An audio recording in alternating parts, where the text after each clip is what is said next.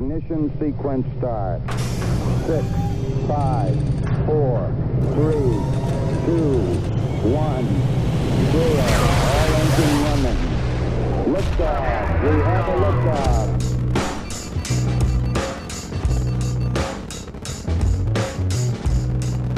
All right, welcome to the Launchpad Podcast. I'm Aaron. I am Matt. And today we're continuing our Mini-Sode episode, What Have You Been Watching? Matt, I'm coming off a little bit of a high right now, I gotta be honest, because we just interviewed Steve Johnson, the makeup effects master, and it was a blast. Yeah, we had a great time, so definitely keep your ears and eyes open for that. It's going to be a really fun interview, maybe even two. He's done Ghostbusters, he's done Nightmare on Elm Street 4, he's done Species, he's done Bicentennial Man, which, oh my God, we didn't even fucking mention that one.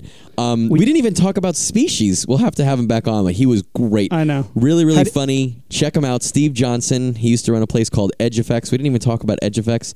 Shit, he's writing books now. He wrote a book called Rubberhead, and he has two volumes. One volume's out now, and one volume's about to come out, and they're these amazing behind the scenes stories, and we got to hear a bunch of them. It was just a great interview. So keep your ear to the ground for that. But coming after that, it was like, well, we need something for this upcoming week, so we're going to keep our Mini-Sode thing going with a little What Have You Been Watching? Matt, what have you been watching? Well, to prep for this, I watched a movie called Night of the Demons. Have you seen it? Oh, yeah, dude. Nipple pocket. Oh, we didn't even talk about the nipple pocket. Oh, what is wrong with us? We'll definitely have to have him back on then. Yeah. It's a movie about a bunch of people who have a party in an old abandoned, like, haunted house, and I didn't think it was that great. I wasn't really. I was waiting for more like vintage 80s horror, and I guess it is that, but there was nothing in it really except for the booby pocket to differentiate itself from other 80s movies. Hey, you've seen it before, right? Yeah, it has one of my least favorite characters ever in an 80s movie. The big fat guy with the pig nose? Yeah, the big fat guy in the pig nose who just constantly calls women bitches, and I just hate that. I hate that guy. It definitely seems like a this one character is just super. He's like almost like the jock character as far as cockiness and being a dick. Yeah, but he's a big fat ass. Right, and he just hates on everybody. He's just he's just a dick to everybody. But to the point where he's not even funny as a tropey character. But the effects, Steve Johnson did the effects are really, really good. They're bitchin', yeah. I don't think it's the best example of his work. I think we didn't talk about Bad Moon. Damn it. Oh, God, fuck. But like... Steve, you got to come back. Don't go, Steve, you got to come back. But yeah, Night of the Demons, it's fun. It's worth a watch if you're into, old... 80s horror movies. It definitely has its place at the table. It definitely reminds me of like, the old Italian sort of possession movies, because it kind of doesn't make sense, but there's a lot of like crazy gory moments, which are like, that's cool. And I do appreciate the effects. And like I said, there's a point where a woman becomes possessed, takes out her lipstick, wipes it on her lips, and then proceeds to push the lipstick into her boob until it disappears. Like, pushes it through her skin into her boob. And my wife at that moment goes, does she have a nipple pocket? It's also interesting because there is a subgenre of horror that this is now part of, in which younger brothers are eerily complimentary of their sister's boobs. Yes. Elves is one. That's a good one. That's actually one of the best ones. My sister's got big tits, and now I'm going to tell everyone that I saw him, and he runs out of the room. Yeah, what the hell? That's one. Funhouse, at the beginning, there's a trick scare where the younger brother pretends to stab his sister in the shower. He at least isn't as creepy about it. He's trying to scare her, but dude, your sister's in the shower. You know what's going to happen. Beautiful giant honking knockers. And then in this movie, there's a character named Billy, who's one of the main girl's brothers. He is hiding in her closet, and she goes to open the closet, and she's topless. He jumps out and goes. He scares her, and he's got a mask on. He pulls the mask off, and he goes, "Wow, Can't even do it. Wow, bodacious boobies, sis. You keep going, you'll have to hire someone just to tie your shoes." Now, let's just say Like, I was always grossed out that my sister had anything sexual about her. Like, it's gross. I don't want to hear about it. I don't want to talk about it. I certainly don't want to see it. And I think if I saw it, I just wouldn't acknowledge it. I wouldn't be like, whoa, sis, those are bodacious boobs. Boobies. Well, yeah. Why is there an entire, like, sub-character, what would you call troped character of the pervy little brother who's turned on by his sister? Yeah, like, I feel like you would just, maybe I'm an older brother and that's why I'm not into it, but I would think I would just be grossed out by it.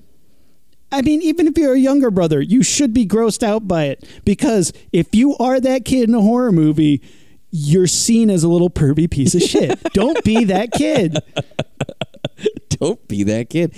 And unfortunately, this was before the time when they would fuck up little kids like that. So they usually just get scared or like... Right, that kid, that kid's not locked dying. They get locked in a trunk. But like in most horror movies, that's a mark for death, son. He would be interesting to have on a what have you been watching, because you'd be like, what have you been watching, pervy kid? My sister's jugs, boy. And he'd be like, that, and Porky's. Remember in the 80s when it was completely acceptable to be like a voyeuristic pervo? Yeah, not a problem, whatever. It was all in fun. It was all in fun. You're like, I was alienating you as a human being, objectifying you and breaking laws and just being a bad person, but it was pretty funny, right? It was pretty funny, right? Yeah, we had some good times. Shooing. What have you been watching, Rumi? I watched some really cool movies recently. I've been going to the theater more. The theater.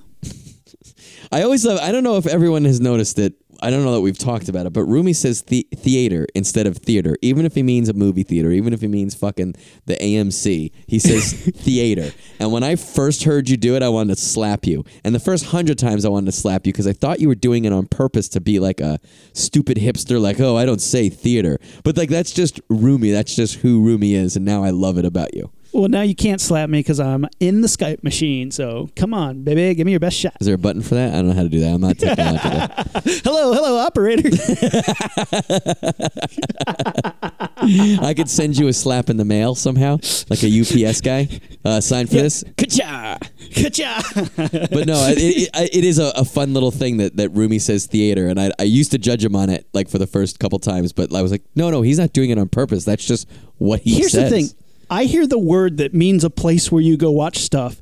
When you guys say it's theater. It's like skeeter, like a hillbilly saying a mosquito. You guys, theater is what I hear you guys saying when you're like, no, you say it wrong. I'm like, well, what word are you trying to say? And you guys are like, theater. And I'm like, that's THEETER is what I hear the words that you guys say. Theater. Theater is a word that I see on a page that means place people go see. I don't know why that makes sense. Happened. Do you cut things with a knife then? They're not spelled even remotely the same. What are you talking about? A knife is spelled knifey. Well, yeah, but it's not spelled theater. I don't understand. Ruby doesn't understand sarcasm. That's another thing I love about Ruby. I don't get sarcasm. You're an interesting little creature, Rumi. I would pat your head.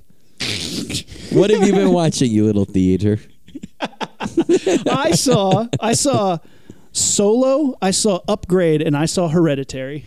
Oh, I've only seen Solo, and we need to talk about that. We might not hit that too hard right now because I think we might want to hit that later. But we should hit it later. But I think you and I both had a big Roomy swing for it. Yeah, we loved it. I really don't understand. Like, I literally don't understand why it's catching so much flack. What did you think? I know exactly. I loved it. I thought it was a really entertaining ride, but I was able to swallow the pill that was he's not Harrison Ford. Sure, and I think that's probably very important, and I think that is a large part of what people were getting hung up on. That makes sense to me. And if this was Star Wars movie about a guy who did stuff, it'd be a fun Star Wars movie. It would be really cool. The hard part is definitely, oh, you're trying to sell me Harrison Ford in this, but it's not. And I went in being like, well, I guess I'm going to go see this piece of shit so I can rip on it with Rumi. And I saw it and was like, I was waiting for it to get shitty. And I was like, oh, this might get shitty. Oh, wait, no, it's actually kind of cool. Oh, here it comes. This is going to get real shitty. Oh, I'm actually enjoying that. And I mean, the stuff that I have to harp on it, it is what it is. There are definitely problems, but at the end of the day, I had a good time. Oh, and I think that's one of its biggest strengths was that it was like fun. It had some fun adventures. It had some silly things that they had to do. I mean, part of it, and I don't know if this was on purpose or not, but it was one story. These characters got together, had to come up with something, went and did it, came back, then had to go do another thing. The other Star Wars movies, part of the reason I didn't like them was because you had 3 or 4 different plot lines, which didn't make sense altogether, let alone separated. And each of those movies, 1 or 2 of their plot lines was just flat out boring. So every time it came back to a story, you were like, fuck, I'm just going to sit here now until we go back to the A story. You guys still in the slowest chase scene ever? Okay. Yeah, see you later. Yeah, that makes absolutely no sense up and down.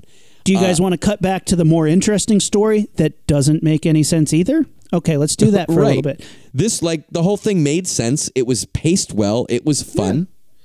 Yeah. And I liked all the characters except for Solo, and I did not like him. He just wasn't Harrison Ford. Sure, I agree, and I agree with that as well. I think it was definitely a lot of fun. I mean, they could have sold that movie as different Star Wars movie, and I would have really liked it. Like they could have called it Smuggler Magoo. Smuggler Magoo. Yeah. Smuggler Magoo meets Wookie McGee. What's your name? A party? I don't know. Smuggler? What's your last name? Who are your people? The Magoos? Well, imagine if he actually got through with the Mother of Dragons and be like, what's your last name? I don't know. It's just the 2 of us. He's like, Duo. Yeah. Han Duo. Han Duo would have been a completely different movie. And if he had already met Chewie, it would have been Trio. We could have gone on forever. What were you said you watched Hereditary, and what was the other one? Upgrade. Tell us about those. So Upgrade, I saw this with my dad, and it was a pretty cool sci-fi movie. I akin it to $6 Million Man meets The Fugitive. And it's this guy is trying to solve a murder mystery. So, I mean, he's paralyzed. He's paralyzed from the neck down. He's in a wheelchair, and he gets this upgrade to his body that makes his arms and legs move, but it talks to him. He can hear the computer being like, you need to karate chop this guy in the face right now. And he's like, what? And he's like, you want me to do it for you? And he's like, what? He's like, let me do it for you. He's like, do it for me. Whoop-ah, whoop-ah, whoop-ah. And he starts doing crazy karate moves and just kicking everybody's ass. And it's a really cool movie. And I thought it was going to be a hyper violent, nonstop action ride, but it actually had a lot more heart and character to it than I thought. It's pretty simple in the areas where it's a little plot holy because it's such a simple plot. I'm going to solve this thing. I get this upgrade. I kick people's asses. I solve the mystery. The end. Where it starts to kind of get some thin plot structure, it makes up for badass fight scenes. All right. It's definitely worth watching. It's a good time and definitely better than I thought it was going to be. And then Hereditary was amazing. I've heard a couple people condescend it, but most people I've heard like it. The lights came up and I went, oh shit, I forgot to breathe. Oh man, that was so fucked up. The guy next to me goes, that was the dumbest thing I've ever seen. And it was that's the difference. You're either on board or this is the dumbest thing you've ever seen. Did he actually make the fart sound with his tongue? No, but there were a lot of people in the theater who were like, that was stupid. And a lot of people sitting right next to him being like, what? That was amazing. What are you talking about? It is not what you expect. It's definitely a slow build movie. It might not even be a horror movie if it wasn't for the third act. It starts out as a family grief drama. This family is dealing with a lot of loss, a lot of funerals back to back, a lot of messed up family issues and baggage that then starts to infect their lives into something horrifying, and the end is just what am I watching? Because it plants these seeds that by the time they fester, it's breaking out of your brain like an alien, and you're like, oh my God, this is so messed up. And it plays on all these family fears and trust and just bad toxic family environments. And the ending, I was blown away by it. But yeah, it's definitely slow. It's an intellectual horror movie that isn't like Jason. It's not The Ring. It's not a Freddy Krueger. It's more like The Witch. It's not even like The Exorcist. It's even more subtle than that. But in that subtlety, it builds to something that your mind's it gets in your head. Do you think I would like it? Did you like The Witch? I know you fell asleep during it. I didn't fall asleep, but it was late and I was getting tired, and I turned it off because I didn't want to listen to old school English language. Yeah, I mean, it depends on how much you like slow festering, like thriller horror. I mean, like I said, it's hard to classify it as horror because it's a smarter horror movie. So you might watch it and be like, I'm bored. But if you go in being like, I want to see families dealing with grief, which is a hard movie to be prepared to want to see, but it ends so strong. I mean, it's just well crafted. But yes, it is not a straightforward like monsters, boo, scary. It's very much like the mother never wanted to have this son, and they resent each other, and that resentment builds to the point that they're resurrecting ancient demons. All right, I'm gonna give it a shot. Like, my thought was to try to see it in the next week or so. I don't know. Hopefully I'll be able to get to it, but it's a tough one. I definitely don't think it's for everybody. I definitely understand why a lot of mainstream people who expect a mainstream movie are not on board with it. But I think this is a classic, man. I think it really as like Rosemary's Baby. Okay. I didn't like her haircut, but otherwise, you didn't like the pixie cut? She was so cute, dude. Oh, I'll go on record right now. I cannot stand the pixie cut. You don't like pixie cut? No. All right, dog. All right. I don't know that I've ever seen anyone look good with that. All right. Not even Janet Leigh in Psycho? No. Nobody. 0 people.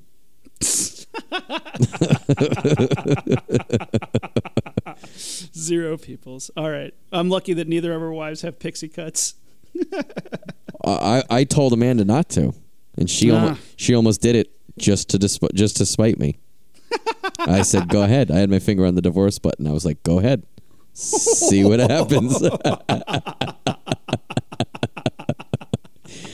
My wife doesn't always choose her battles, but when she does. That's hysterical, man. You been watching anything else? Not watching, but I actually just read a good book. One character that I've never been able to get into, I shouldn't say never been able to get into, I just never have gotten into, is Green Lantern. And I've read him tangentially in, Justice League book or a Batman book or even a Superman book. But I've never read him by himself. So I asked around and asked what everyone thought were some good starting on points. And a lot of people pointed me towards the Jeff Johns run. So I just read the whole Rebirth trade, which is a little chunk from Wizard and then 6 issues of Green Lantern Rebirth, 5 or 6 issues of Green Lantern Rebirth. And it was good. Really good. Yeah. I mean, reading it, I realized they made reference to a lot of things that I knew. Like, I got the reference. But even if you didn't, it was made in such a way to say, okay, even if you don't know what this war was about, you know that now that there was a war where this was the victor and that was the loser. The Lantern Corp War or whatever it is. That is going to happen later from where I am right now. But it'll mention different things like Hal Jordan was Green Lantern. He eventually went crazy and killed almost all the Green Lanterns and became this other thing called Parallax. They had this thing where they kind of explained that Parallax was a force that took over him. So, okay, even if you didn't read those other books, which I have, even if I didn't read that, I understand that that's happened to him. And he then ends up dying, and his soul gets bonded to the Spectre, which is like DC's spirit of vengeance. So even if and I knew that, but I haven't read those adventures, but I knew that it was something that happened. But the book was really interesting. It wasn't Shakespeare, but it was really good. It does a great job of saying to anybody, whether you're a big Green Lantern fan or a big even DCU fan, or just someone who's never read a comic book, it's like, okay, this is what happened. I will tell you just enough of this so you understand where we're coming from. Now I will close the door on that and start this new chapter in what feels like, I think so far, a completely organic, exciting way. So I have that, and I actually bought the next trade too, which is the start of Jeff Johns's, which is the start of Jeff Johnson's actual Green Lantern run, the first couple issues of Green Lantern. But I'm digging it so far enough. And he's cool because he's a character who just has no fear and a sheer force of willpower. And it's pretty interesting. Yeah, I've never been a fan of Green Lantern. I feel like his power is kind of unlimited to the point that it's too powerful. Sure. Same problem Superman has, but I could be into it if it's done creatively. I mean, the idea of having a ring that makes cool power stuff happen, I think could be very cool. But it does a cool, there's one line in here where Green Arrow ends up putting the ring on, and he's talked about how he had the ring once and he couldn't get it to even light up. So now he takes the ring, and because someone is in danger, he puts the ring on and tries his hardest to make something happen. He's able to shoot one, green arrow construct out of it. After that, another character runs up to him and is like, "Hey, are you okay?" And he's like, "I feel like I haven't slept in days. Doing that one thing took it out of me. I honestly feel like I'm on death's door." And he's talking to another Green Lantern, Kyle Rayner, and he goes, "Does it feel like that?" He goes, "Is that how it always feels?" And Kyle Rayner looks at him and goes, "Every time." And that makes you realize that, like, to me, I'm a huge force of willpower. I could do whatever I want. I think I'm amazing. I would be a great Green Lantern. But that's not just what it's about. You know what I mean? It takes it out of you just to be able to do that, which I think is like super fucking cool. Like, what a great insight into how those powers work. I think I may have come on to or started on Green Lantern in like a way earlier age when, I think the first one I read, like he made a green frying pan, smack some bad guys, and I was like, really? Sure, and I agree with that. That's cheeseball. Which is why, that's why I didn't start this, my research or my reading on him in the 60s, 70s, and 80s. I wanted to start more recently.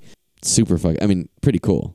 I guess I would have one go-to move. I'd be like Blanca from the first Street Fighter game when you just keep doing that one move where he electrifies. I would just like make a giant green ball appear around whoever I was pissed at, and they just suffocate, just crush them, just stomp, stomp, stomp. Like, why would you do anything else? You wouldn't have to, you wouldn't need any other frying pans or giant vacuum cleaners. See, and that's why I'd rather, at least historically, rather read the street level heroes, like certainly Daredevil and Punisher, but like even Spider-Man. Spider-Man has, and Wolverine even have a really good power set, but it's still limited. Whereas like Superman and Green Lantern, it just seems like, why would you not always just do this? But at least this run excites me, because to say just to shoot an arrow out of that ring takes everything out of you. Okay, now you're kind of putting some perspective and some limits on it. So I'm going to give it a couple books and see how I take to it. When they introduced the scope of what the Green Lantern Corps is, that was interesting. You have all these other dimensions and worlds combined into this thing. I thought that was a really interesting and brought the scope to something that deserved unlimited power like that. Yeah. It's pretty interesting. I do like the idea that each emotion and each feeling and each personality trait can be, represented by a color, and those warriors can use that color to power their powers. I think it's pretty. I haven't gotten into it's a mythos, and I kind of like when you're reading a book or watching a movie. I like when you create a whole world, right? When you create Star Wars and you have not only the Empire and the Rebels, but you also have the Force, and the Force has a history, and everybody has the Force, even if you're not a Jedi, but certain people can access it in different ways, and even certain Jedis can do different things with it. I like that. I like that you're building a mythos there. You know what I mean? That's why we like the original Aliens movies so much, and we hate the new shit, because you built this amazing, cool world, and now you're shitting all over it by changing everything. No, you're stirring it with your dick. Yeah, it's stupid. No, you're stirring it with a flute.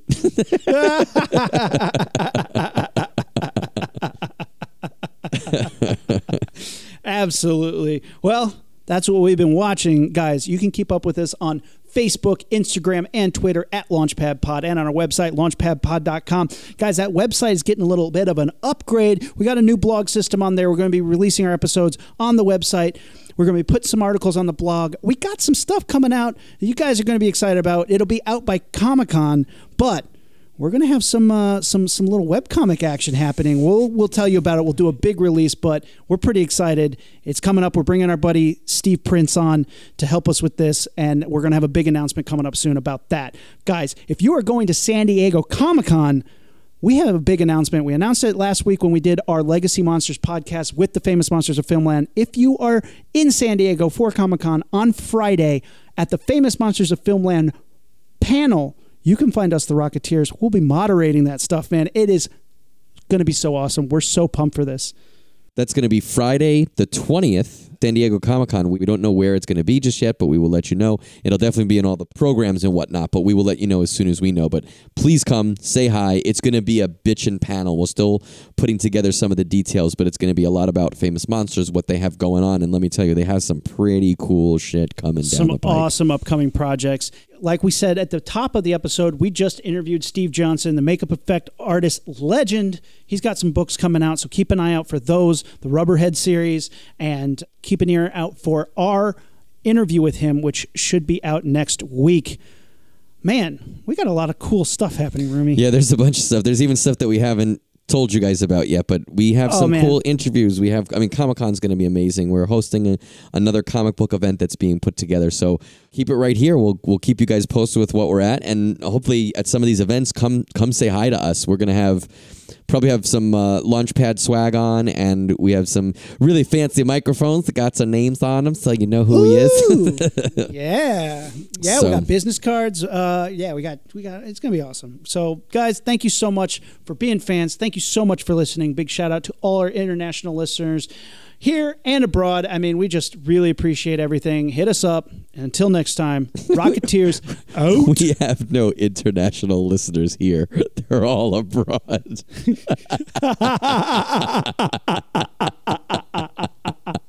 I don't always geography, but when I do, I fuck it up. I don't always geography here, but when I do, it's abroad. It's abroad. It's international. It's international. I'm not cutting a minute of that. Guys, we love you. Thank you so much. Rocketeers out. 5, 4, 3, 2, 1, 0. All engine running. Liftoff. We have a liftoff.